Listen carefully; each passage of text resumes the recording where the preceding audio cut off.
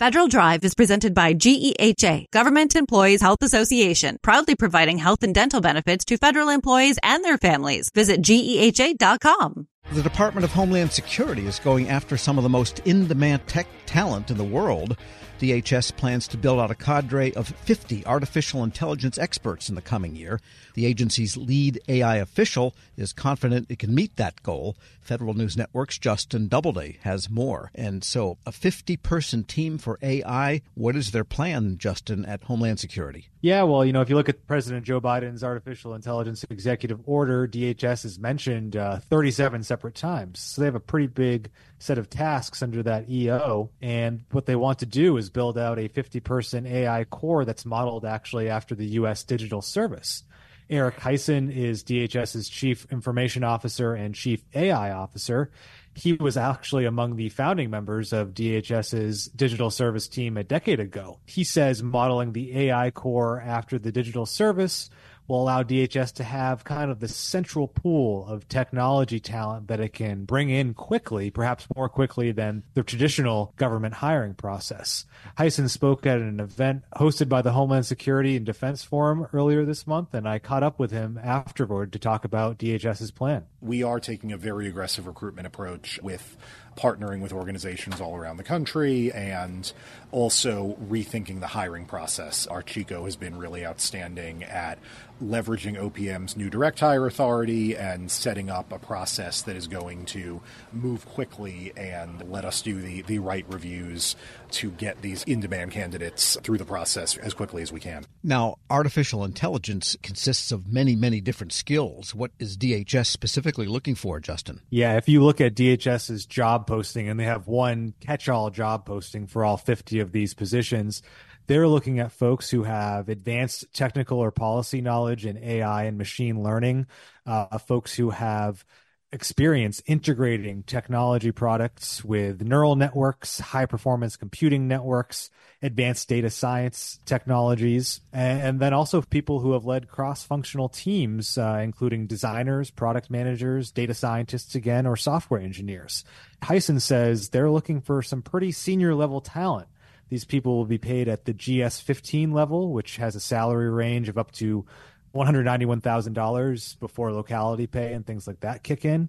And no prior government experience or an active security clearance is necessary. So they're really reaching out to beyond kind of the traditional government folks here to perhaps the Silicon Valleys of the world. And what do they expect these people to do once they get on board? They'll initially join Heisen's office at DHS headquarters, and then, in his words, they'll be farmed out across the department as needed. Again, kind of similar to the U.S. Digital Service. They'll work on discrete DHS missions, including countering fentanyl, combating child sexual exploitation and abuse, delivering immigration services. Cybersecurity is another big one. DHS has been tasked with setting cybersecurity standards under the AI executive order, and even doing things like customer service, streamlining disaster grants with FEMA. So there's a whole range of work that these people could eventually be working on. What about other agencies in the private sector? Everybody's recruiting this type of talent. You would think a U.S. digital service type thing would be centered, say, at the General Services Administration, which is where U.S. Digital Services actually is, I believe. What's their selling proposition, I guess, to recruit people, even at those salaries? Yeah, I asked Heisen that. I mean, obviously, DHS is competing with every organization in the world right now that deals in any kind of technology. Everyone wants an AI expert or a cadre of AI experts on their team. Heisen, of course, said it's an in-demand skill set, but he thinks that DHS can really offer a unique selling point for a lot of these candidates. It's an in-demand skill set, but when you think about the opportunity that you have at DHS, where else are you going to go where you can not just get to work on cutting-edge technology, but you can apply it to missions like combating the flow of fentanyl into the United States, like combating child sexual abuse and exploitation, making it easier to become an American citizen. These are just such critical activities, and we think that the appeal of the mission is going to be huge, combined with the aggressive recruiting work that we're putting forward. Well, I guess it's going to take more than simply putting a prompt into a chat GPT to come up with how do you solve fentanyl. And so they're going to need some pretty decent, detailed expertise. How is DHS using AI now? if they are? Yeah, there's different flavors of AI, of course. DHS says it's already using machine learning models to actually detect fentanyl shipments at border checkpoints. So that's clearly one area they want to build out on. They're also using machine learning models to identify perpetrators in child sexual abuse cases. And FEMA is using machine learning to evaluate photos of damaged homes and buildings when there's a natural disaster to help evaluate that actual damage. And then there's also the large language models in ChatGPT that have kind of sparked this new wave of AI fervor. In October, DHS issued a policy on the use of commercial generative AI. It allows employees to use these tools as long as they follow certain rules, like not putting any protected DHS data into those systems. And, Hyson says they're already starting to think more deeply about how they use these tools. He is one of those employees who started using large language models. He, a couple weeks ago, said he put the big Senate supplemental bill into a large language model to see, hey, what do I have to do if this thing gets passed? How much funding is in here? Here's what he said. Well, first, it was such a long bill that it took some massaging to get it into the model, but the value that you see in interacting with things that we do every day at DHS, like thinking about legislation, is really tremendous. So I think we're seeing more and more of our employees understanding what value it can play and can bring and how they might leverage it. And did he also talk about employees need to know how to prompt a large language model? Because what you ask it and the way you ask it, and maybe ask it in an iterative fashion, will get you much closer to the output you want than simply saying, hey, what's in this bill that I need to care about, which it should answer with another question rather than with an answer. Yeah, I mean, Hyson did say that training for the use of AI and the responsible use of AI is going to be critical for DHS, and not just this 15-person cadre, but, all 200,000 plus 260,000 employees who work across DHS. They're going to need some level of introduction and training on these tools to use them properly, responsibly, and probably in a way that actually helps them.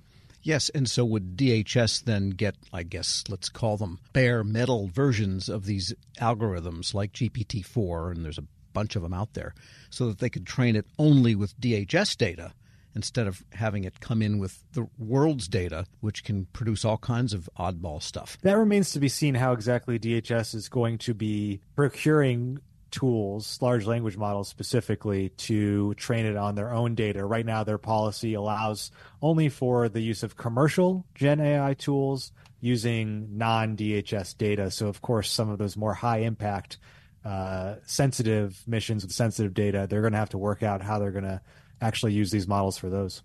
All right. Well, good luck to them. Federal News Network's Justin Doubleday. Thanks so much. Thank you, Tom. And be sure to check out his story at federalnewsnetwork.com.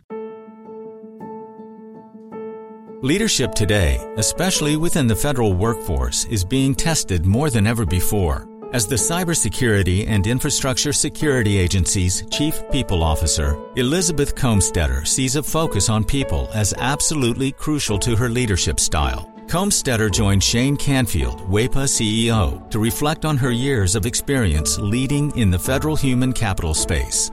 Hello, and welcome to the Lessons in Leadership podcast. I'm your host, Shane Canfield, CEO of WEPA. Today I'm joined by Dr. Elizabeth Comstetter, Chief People Officer at the Cybersecurity and Infrastructure Security Agency.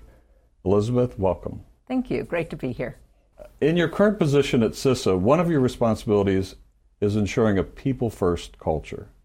Explain what that is, and what's the role of leadership in creating and shaping that culture? Yes, at CISA, really paramount to our culture is a people-first driven aspect, so that we are really looking at how do we accomplish our mission through our people.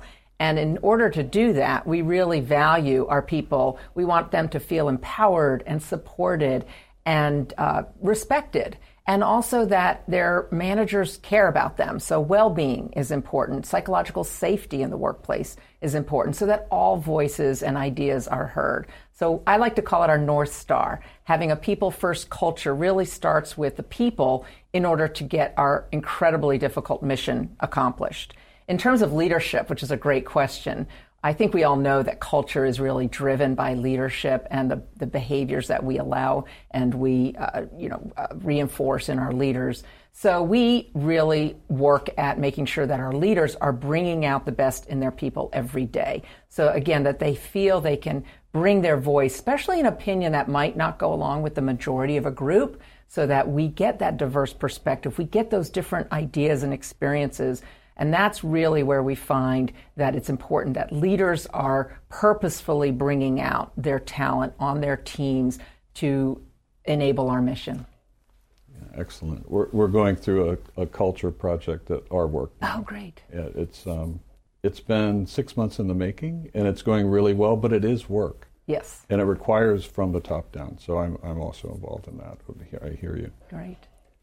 Throughout your career, you piloted many different talent management programs, including at NASA, the CIA, the FBI, just to name a few, and you have an amazing career. What have you learned, or how have you might have changed along the way in creating and leading those programs? Yes, and I am so honored to have had a career in public service across multiple federal agencies, always in the realm of human resources and workforce performance. And I think because I study organizations and people in them, I've come to realize, particularly in the federal government, that many of our programs are really grounded in the industrial era thinking, that this is organizationally structured in a hierarchy with boxes and lines on charts, with the center being around jobs and what do we need to get this job done in terms of skills and training. And what I found is that we're really not in the industrial era anymore, where we would promote the smartest people who knew that work, and they would then tell the people on their team how to do things and oversee that work.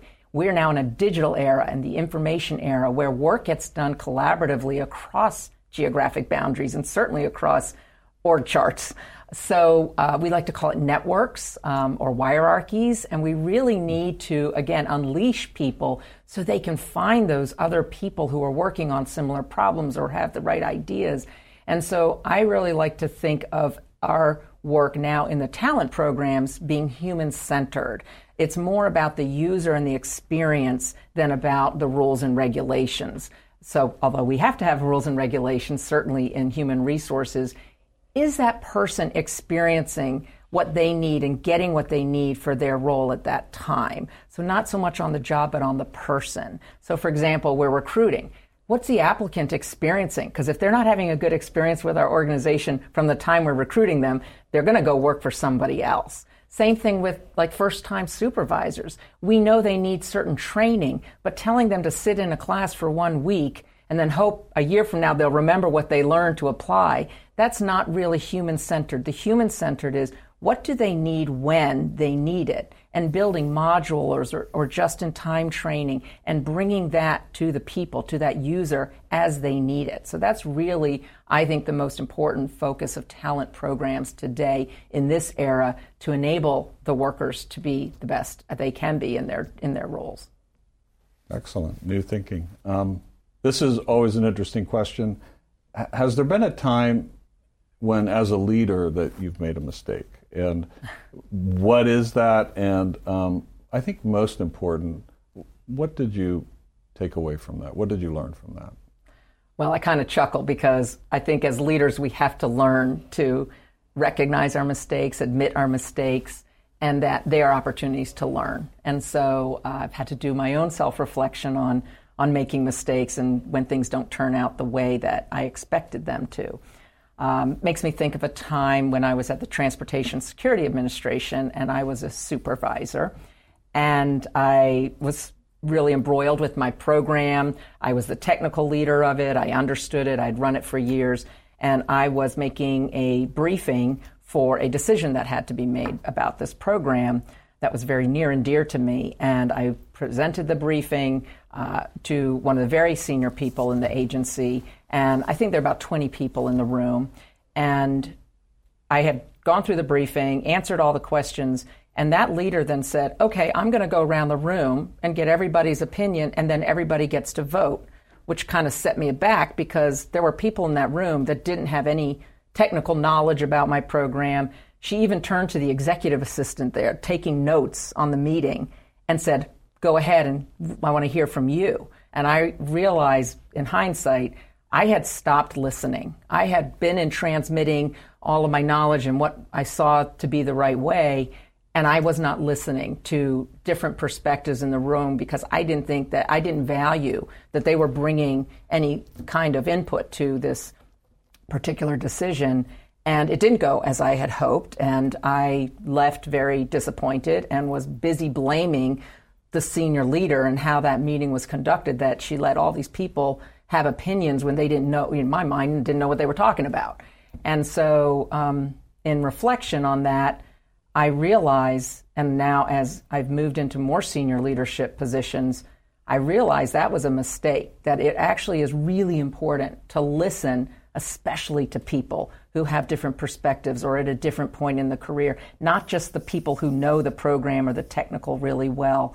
And so that was a mistake I made, and I realized in my own sense I wasn't listening to very different opinions, and I probably should have, because I would have learned more about what was needed for this program going forward than just leaving getting upset that it didn't go a certain way. So I've really practiced active listening. I've practiced making sure there's very different people on teams and certainly on committees or councils, that we need early careers, people new to the agency, people who haven't walked in the shoes of the technical workforce, because they're asking questions we need to hear for these programs to be successful. Excellent.